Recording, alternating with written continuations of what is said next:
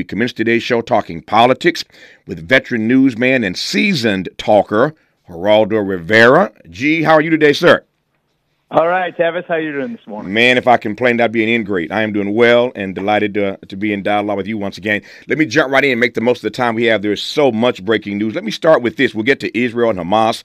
We'll get to your former friend, Donald Trump. We'll talk about why you decided to leave Fox News. A lot to get to in this time. But let me start with the news of the day, of course, that there will be no government shutdown later this week. Speaker Mike Johnson, I was just saying to a colleague of mine, G, that if you're Kevin McCarthy, you got to be scratching your head because this guy did the same thing you did, and you got yanked out of office for it. And at the moment, at least, he's getting a pass. How do you read the fact that he, again, at the moment, is not being yanked out of office? Yet he worked with Democrats to get this thing done.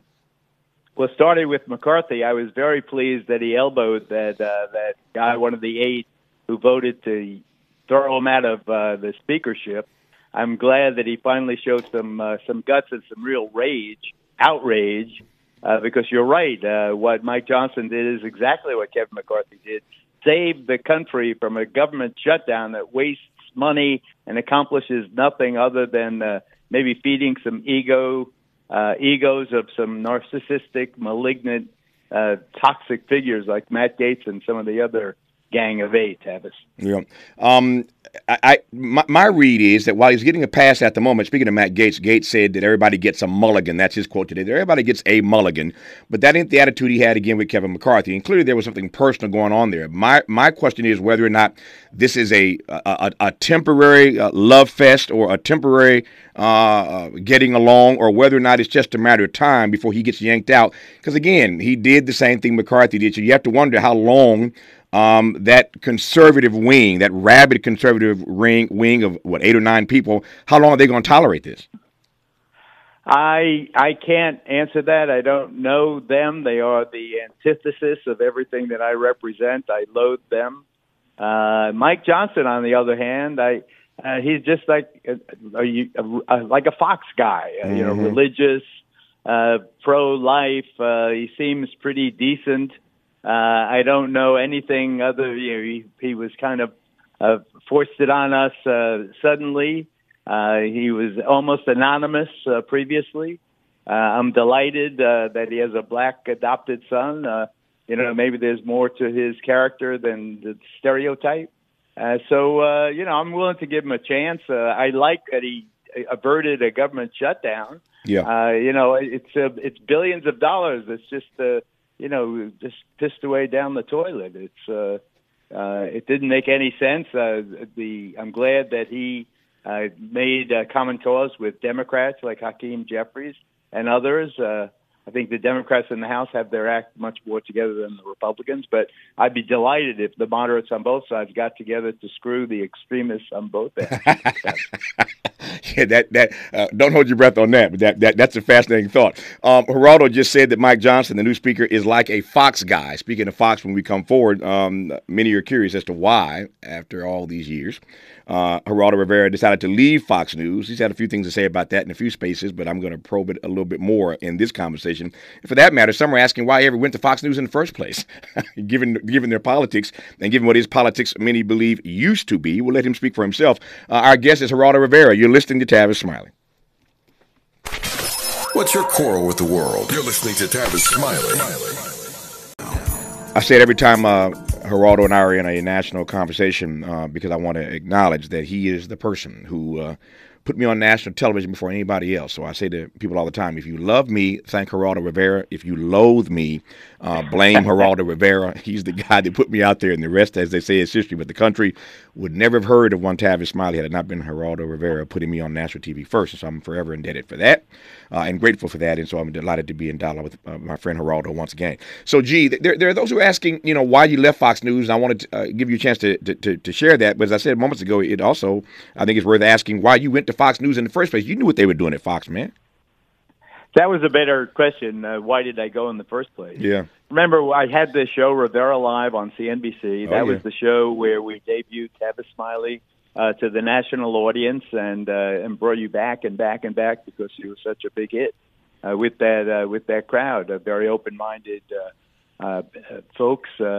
we did everything from the O.J. trial to the Clinton impeachment. It was the number one rated show on that network at the time. And then the planes hit the Twin Towers.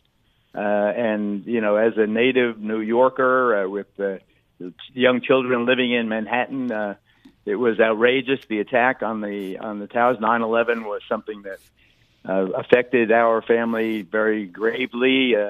6 dads from my kids' grade school, Simone and Isabella, them very well, my daughters. Oh, yeah.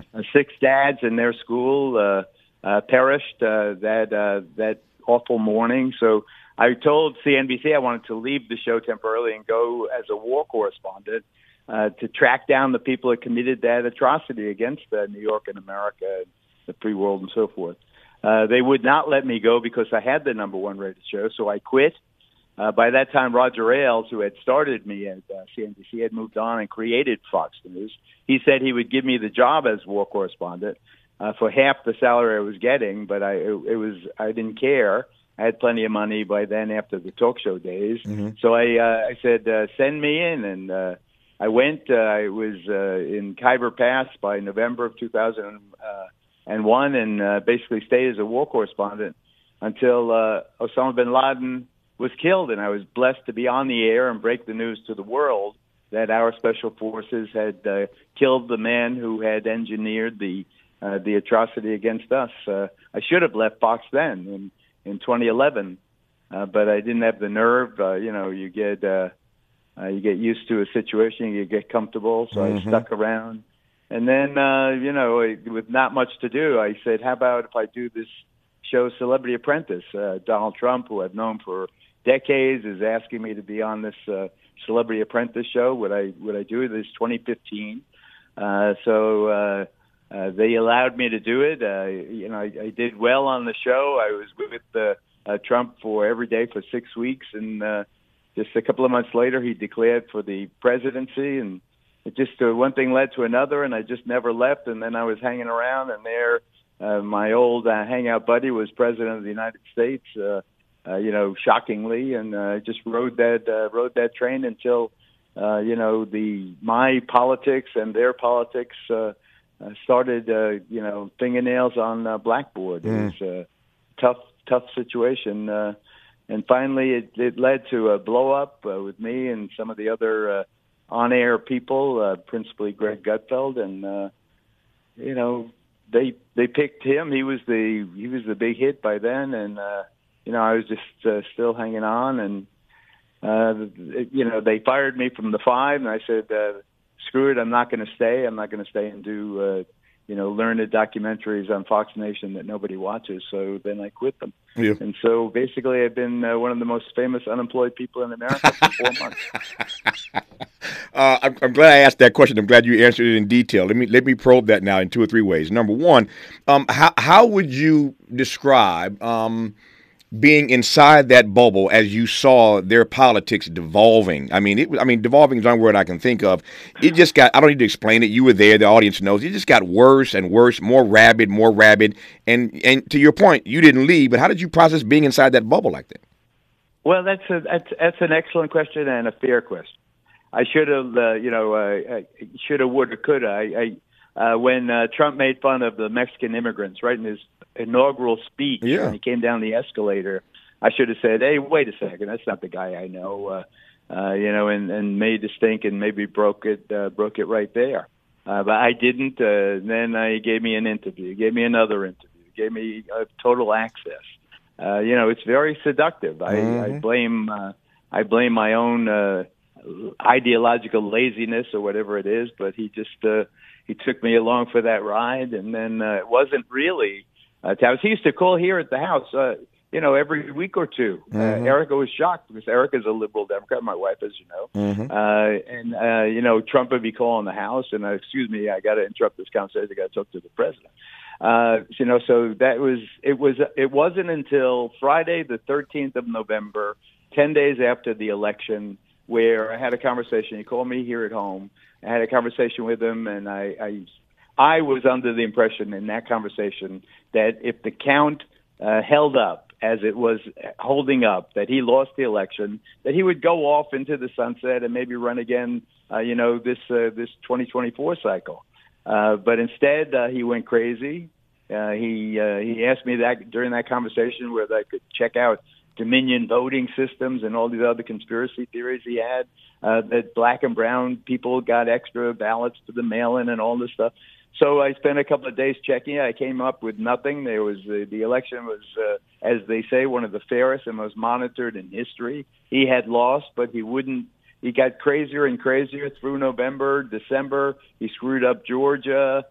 He lit the fuse that ignited on January 6th with the riots at the Capitol, and I called for his impeachment January 7th. Yeah. And now, to your point about calling for his impeachment, then now you're on the record saying that he will be cruel. You gave that quote a couple of days ago. It's been picked up everywhere, and I've been anxious to ask you about it. If, in fact, he is reelected, and you saw that poll the other day, the New York Times Siena poll, that he's leading Joe Biden in these battleground states, 5 or 6 of them. Of course, it's a year out. You know this stuff better than I do.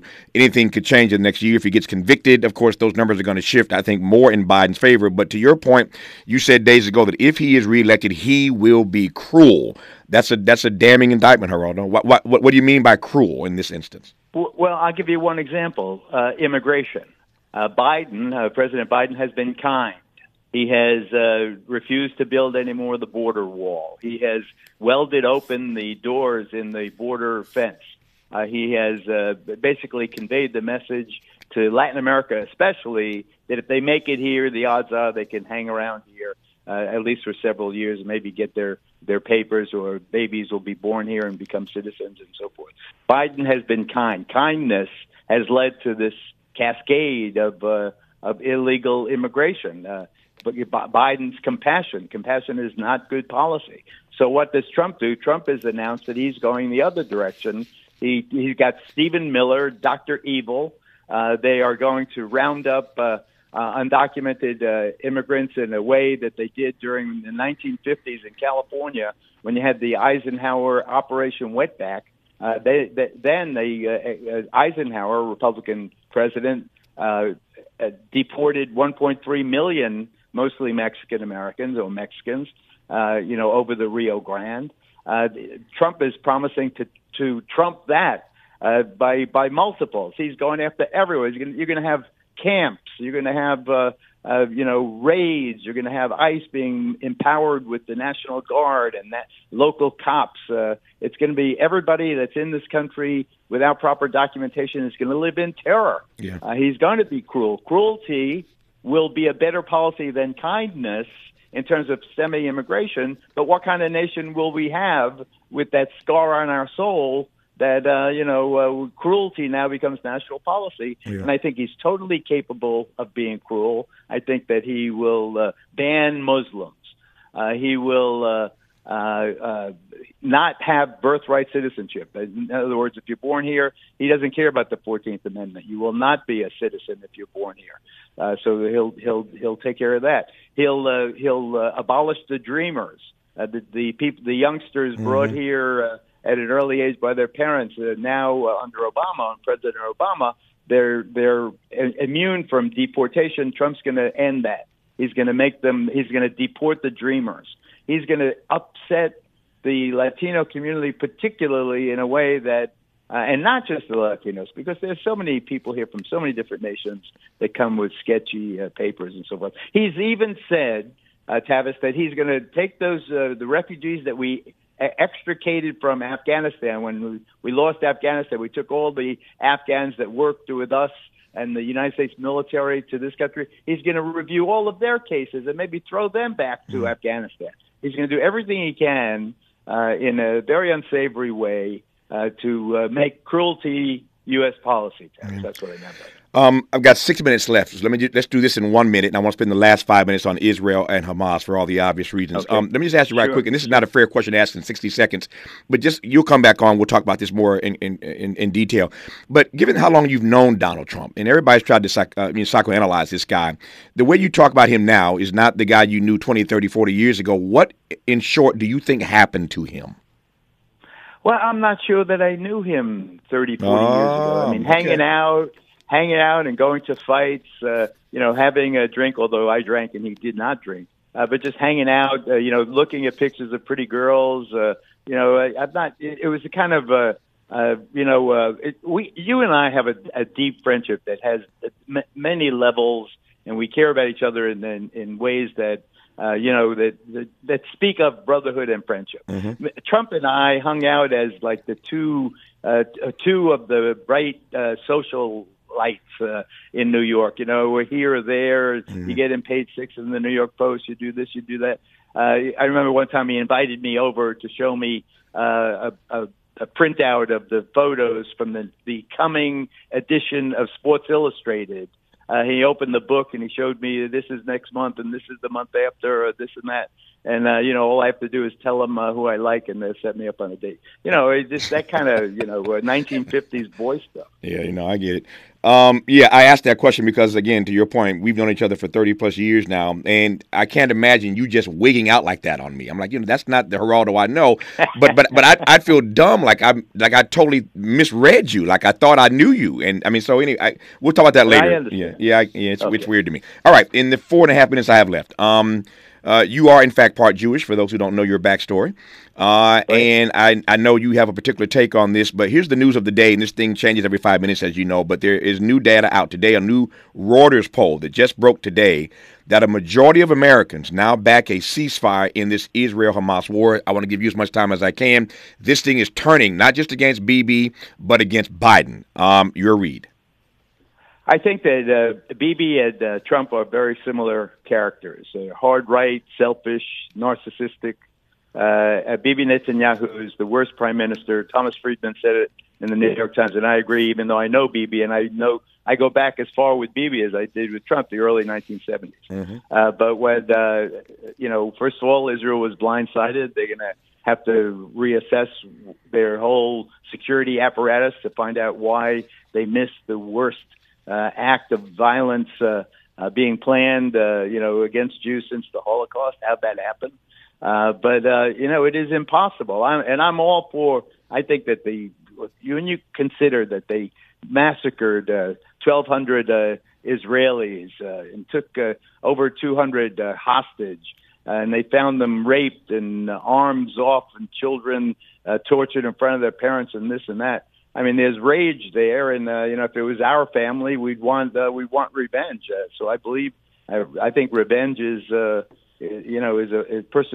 perfectly natural reaction to that obscene violence that was perpetrated against the Jewish people. But it is impossible to watch the videos, the live shots from Al Jazeera and elsewhere of these civilians, including babies, Palestinian babies, being killed in Gaza. A Palestinian baby is worth the same as a Jewish baby to me. So mm-hmm. I am agonizing over it. I understand the military imperative, but there are in the word. I am with Biden 100% on this. There are far too many Palestinian civilians being killed,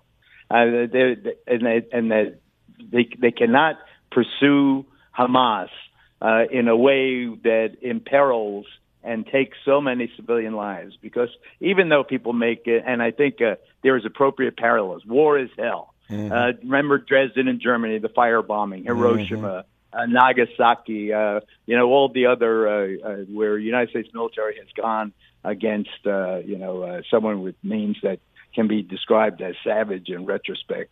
But war is war. War is hell. Yeah. But it's just too much. It's making me sick. I can't handle it. They've got to have more humanitarian pauses. Yeah. They have to have at least tactical ceasefires. They've got to give Hamas should give up to those hostages and let the Hamas people in Israeli jails be released to some third country. Get this negotiation going. I got 30 seconds to go. How much longer, though? You said you're with Biden, but how much longer can he and his administration blink and go without even uttering the word ceasefire or de-escalation?